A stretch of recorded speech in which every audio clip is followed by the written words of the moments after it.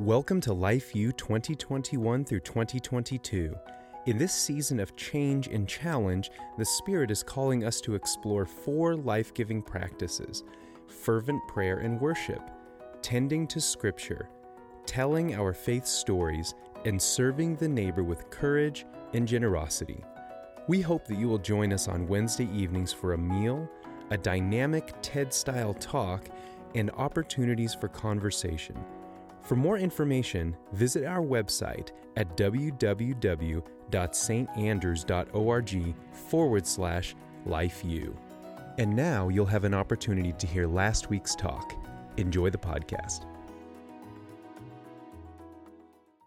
Good evening, everyone, and welcome to Life U, Life University. I'm Deacon Stephanie Anderson, and we are so grateful to be gathered with all of you, both here in person and, of course, all of you joining us online tonight. Today kicks off our month of January and our month of tending to the spiritual practice of telling our story of faith authentically and compellingly. So we kick off tonight, and as we do so, let's gather our hearts together in prayer. Creator God, we thank you for the gift of this evening. We thank you for the ways that your still, small voice guides us and calls us. God, give us clarity and courage to speak your good news, our story, your story, into a hurting world. In your good and holy and gracious name we pray. Amen. Tonight I am super thrilled to introduce you to a theologian and friend who is here with us tonight, Alexis Rohn. I'm going to give you a little introduction to her past and who she is. Alexis, or Lex, is a writer, producer, artistic theologian, and revolutionary artist devoted to exploring the power of story through fiction and story slams and page-to-stage production. She's passionately committed to truth-telling, and she offers a compelling voice to people looking for authenticity and transparency. She utilizes her extensive experience in the corporate sector, customizing workshops and branded events and coaching first-person storytellers in live productions. And she comes to us tonight with degrees in journalism and public relations and theology. So without further ado, please join me in welcoming Alexis Rohn.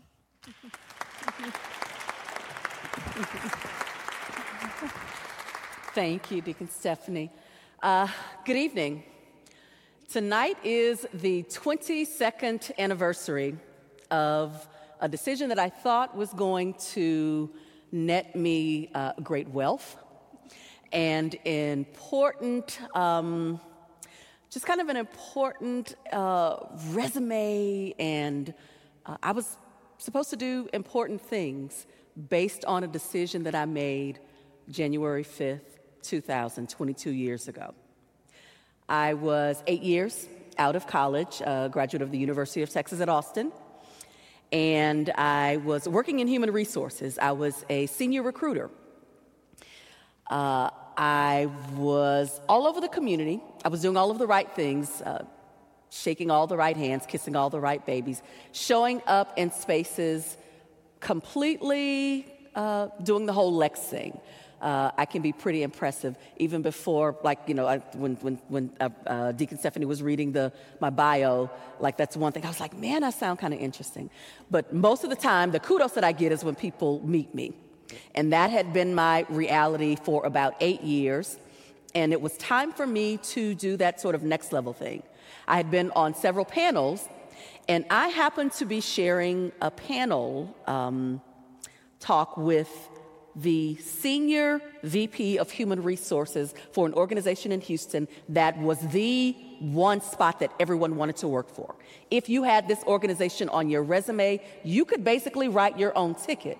So when I got a call from her after meeting her on this panel, she's like, who is this person? Who is this young woman on the other end? I need to know her. So of course I'm handing her my business card. I want her to know me, like I know who she is, and I'm excited that she wants to know me as well. So we meet. And she makes me an offer, and I say yes. And on January 5th, 2000, we are now past the whole Y2K thing. Everything worked out. We figured that out about 9 a.m. on December 31st, 1999. We knew everything was going to be okay. And so I was excited about this new chapter. This organization was known for being philanthropic, generous in political causes, conservative and progressive causes. They were known for just being the organization that everyone wanted to work for. Forbes magazine had voted them the most innovative organization. I think it was like 4 or 5 years straight. And I could not lose. I could not lose with them. The CEO and his wife, she keynoted a Boys and Girls Club dinner. And in that dinner, she told her husband's story. And then at the end of the story, she whips out her checkbook and writes a $150,000 check on the spot in her husband's name for this Boys and Girls Club. They were amazing people. So when I got this offer, I was convinced that I was going to do amazing things with these amazing people. This organization, Enron North America. First work day of the year, before we get to the office, we have to do the new hire orientation. Now, most new hire orientations are done at the HR conference room in the organization, but not at Enron. Enron's new hire orientation was done at a 5-star resort around the corner from corporate headquarters. We were served breakfast on fine china. We had the white linen experience. It was super posh. The person who led our orientation was one of the executives. And he said, "We have hired you because you are the best of the best. You need to know that you have a great future here. And all you have to do is to continue to perform in the same way that you have that got us on, that got us on your radar, where you were on our radar. Continue to do that, and everything is going to go great here." I was excited and I was convinced. After the breakfast/new hire orientation, I then go to the corporate headquarters. I park in the company garage, and I was flanked by a couple of dozen silver Porsches. Now, at the time, I drove a convertible red Ford Mustang, and I felt very diminished. I really thought I was doing big things with that convertible Ford Mustang, but when you're flanked by a couple of dozen silver Porsches, it doesn't really stack up. So I was like, okay, I'm going to fix that. I'm now here at Enron, going to get my silver Porsche. Go into the front lobby, polished marble floors, floor to roof window, just glass all over. There's no art with the exception of the company logo, the crooked E. It's the only piece of art that was up there. And I am excited and I am nervous because I'm like, oh my God, I'm here. Go to the elevator, waiting to get on. My office was on the 27th floor. And elevator comes, group of us pile on to the elevator. And as it began to thin out, I noticed that right on the other wall from where I was standing, they had the plaque with the company values, four core values. Ethics and integrity were 2 of them. Get to the 27th floor, and I get off, and as I'm going down the hallway of my new office I'm greeted by one of my new colleagues. He stops me in the middle of the hallway, and he says, "Your name is Alexis, right?" I say, "Yes." And he says, and you just come over from, and he named the investment firm I'd just come from. And I said, yes. And he said, well, I'm about to test your value as a recruiter. And he says, did you bring the corporate employee directory for the investment firm? I thought, no.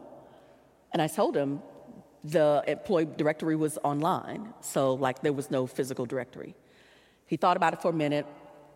He moves out of the way. He lets me go, pass by. And then I'm thinking, and also that's like theft. It's like, that information is proprietary information. But as I flank right, there is a library of corporate directories that other employees have brought over.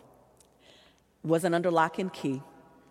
If you needed to hire for any position, you just go to the library, pick out one of the directories, thumb through, find the person's email address, their phone number, the position that they worked for, and you can call and say, hey, I'm with Enron and I have this position. And because you said the name Enron, more than likely you were guaranteed to at least get their, have their attention and then set up that meeting. And I thought, ethics and integrity. I was with Enron, and there were quite a few people that I met, but the three folks that I will never forget, I actually met them during my first week. The first was an African-American woman who was she was doing an executive office rotation. She had been recruited from an investment firm in New York, and she had been recruited directly by Ken Lay, the late CEO. And Ken Lay said to her, you are going to be on the executive floor with us, but first we need for you to do a rotation through these other departments. We want you to see kind of the Enron way. And so her first rotation was in HR. And so I remember her just kind of bemoaning like, oh, yeah, I have to be here, with y'all in HR. But I'm on my way, to the executive floor. Like I'm just doing my time here. In about a year or so, I'm going to be with Ken Lay and the others. It's the first person I remember. Second person was a marketing manager. She'd been with Enron for about 14 or 15 years. What I remember about her was that she too had studied journalism. It was broadcast journalism. And she had a dream to serve as a broadcast journalist. But she got a job at Enron in marketing, and she's like, okay, I'll try this out for a few years, and a few years becomes 14 or 15. And then she described her situation as being one where she is shackled with, quote, velvet handcuffs. And it was no longer prudent for her to think about leaving. So she was just going to ride it out. She was being taken care of quite well with Enron. The third person, though, was a secretary. She'd been with Enron for 23 years at that point. And she had amassed, as an administrative assistant, she had amassed a $1.3 million retirement portfolio. She had amassed this $1.3 million portfolio in 23 years by taking every bonus that she had ever received at Enron, purchasing stock, and now she is a year and a half from retirement, and it's only getting better, and she is like, I have struck gold. Ethics and integrity. I too was pulled into this sort of lavish experience. Everything looked good on the outside. I was making a decent wage. So much so that if I went to work on that day with a suit that I didn't like, at lunch, I would go to the Galleria, which is a very swanky sort of mall in Houston, and I would buy a new suit. And then I would come back from lunch and I would feel better about my life because, I needed to represent. I needed to do my part. The employee, the cafeteria was not just your regular sort of, sandwiches and soups and, like the chef line. All of them were staffed with like professional chefs. And it was healthy and it was beautiful, and every occasion, even our lunch was like the special occasion. And you could even use your employee badge to just swipe and get, the meal, covered, and it would be deducted from your paycheck. But at the end of the day, I kept thinking, my first hour with Enron, ethics and integrity, was 15 letters on a plaque. And I could not figure out, what do I believe, my truth or my lying eyes? Everyone else was giving me very compelling content. Take the money, get the Porsche, bring your retirement over into Enron's, and listen, look at how it's performing. All of those different things were happening. But I could never escape that something was off. Now, I'm not a financial person. I don't know anything about what was happening on this trading floor. All I could see was silver Porsches. The executive does our new hire orientation, and a $1.3 million investment portfolio from a secretary. And it was very convincing. But what was also convincing was this. When you're talking about living in faith every day, it is not just about your Bible classes. It's not just about our Sunday school lessons. It's not about our official training. There was something more that had been happening with me all of those years. And all it did was tell me to pay attention to the fact that if you say that your values are one thing and you are openly in violation of them, what does that mean? I didn't have an answer at the time. I just knew that it meant something. I decided it meant something. And so what I did was I said, okay, they said that they have recruited the best and the brightest. That's their standard. We only recruit the best and the brightest. So here I am, the best and the brightest.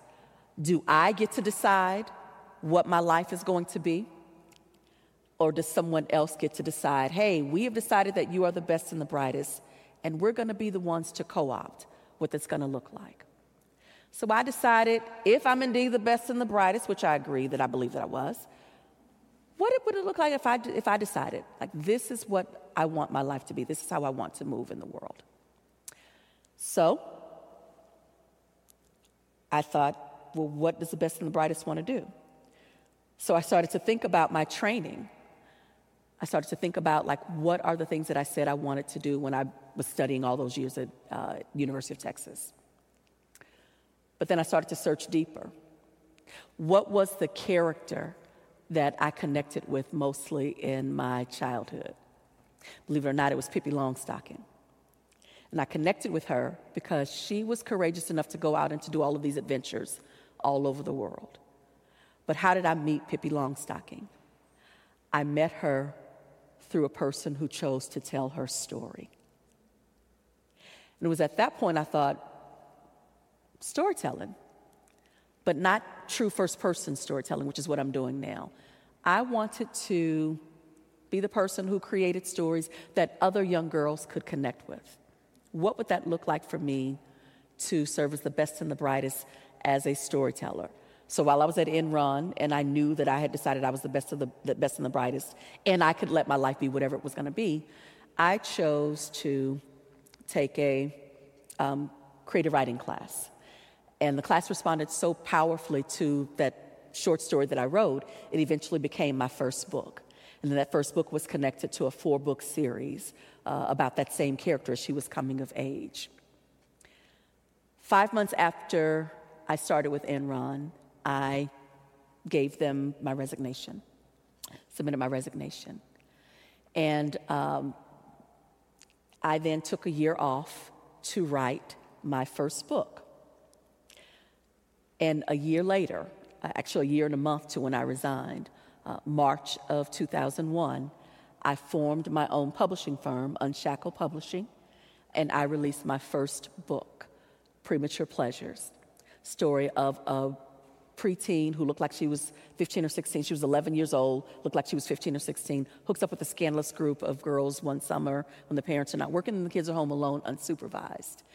And I've completely gone in this whole other direction. But 1 year and 1 month from when I left Enron, I was on to my new thing. 2 months later, the 3 women that I remember, the executive, the marketing manager, and the admin assistant, were unemployed and were embroiled in this international scam. Every time I've thought about them, I've wondered, what Sunday school lessons did they remember? What particular things were stirring in their spirits? As they pull their cars in and they're flanked by all of these silver Porsches, what was stirring in them? As they went to their particular offices and they had to get off the elevator with the plaque that gave the 4 core values, did they see where there were violations in what we said we stood for versus how we showed up in the world? I thought of them often, and I have not ceased to think about them whenever I have hit a difficult spot where I'm like, okay, it's looking one particular way. But is there something deeper in my core that I can trust? Is there something about living in faith every day that lands and that stays from all of those years of just being present and trusting that there's more? Here's what I'm asking you to consider tonight. What was that moment in your life where you saw the convincing evidence, but something else you were rooted in something deeper and different, and you chose to trust the mystery, living in faith every day, trusting the mystery of what that looks like, or you chose to not trust the mystery, and you're like, I'm gonna just trust what I see? What was that occasion? Take 1 minute to just think about that particular thing. 1 minute. What was that event?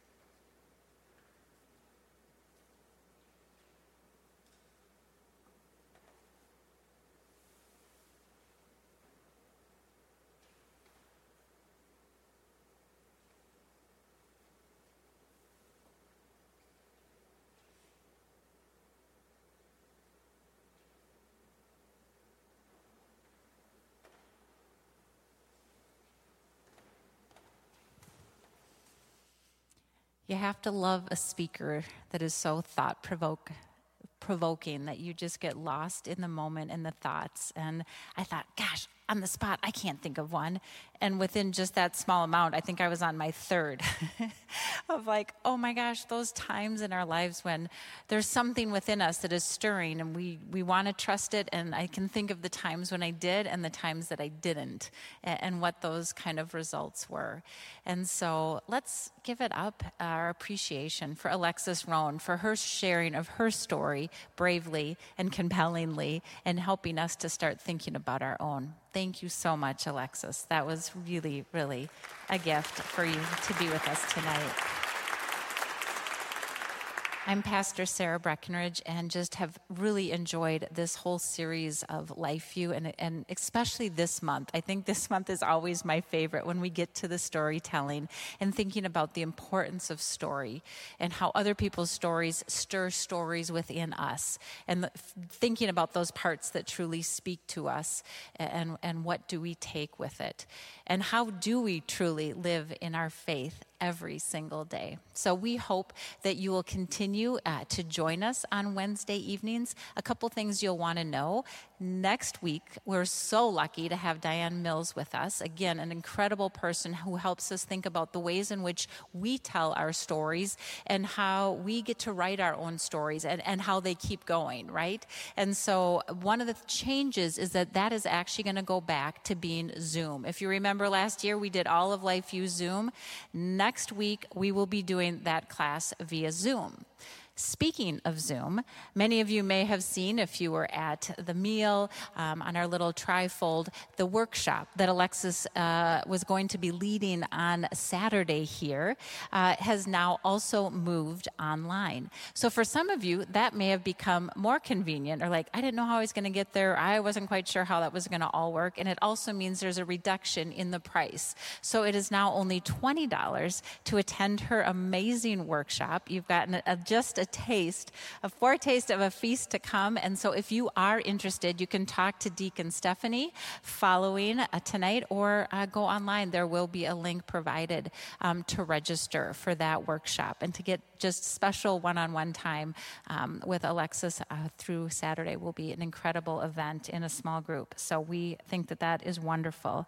And just to know that tonight, because she has flown in from out of town and is here, she's willing to stay here for some following discussion and conversation. And so instead of typically we'd go up into room 201, we're actually going to stay right here, but we're going to take a 2 to 3 minute stretch break. So if you need to run to the restroom or grab some water, or if you do need to go, no worries. But also if you'd like to stay for some continued conversations about the importance of our stories, we invite you to just move forward and we will continue. But with that, thank you for coming. I'm not going to say go in peace. I'm going to say I hope you stay in peace and continue the conversation. Thanks for being here.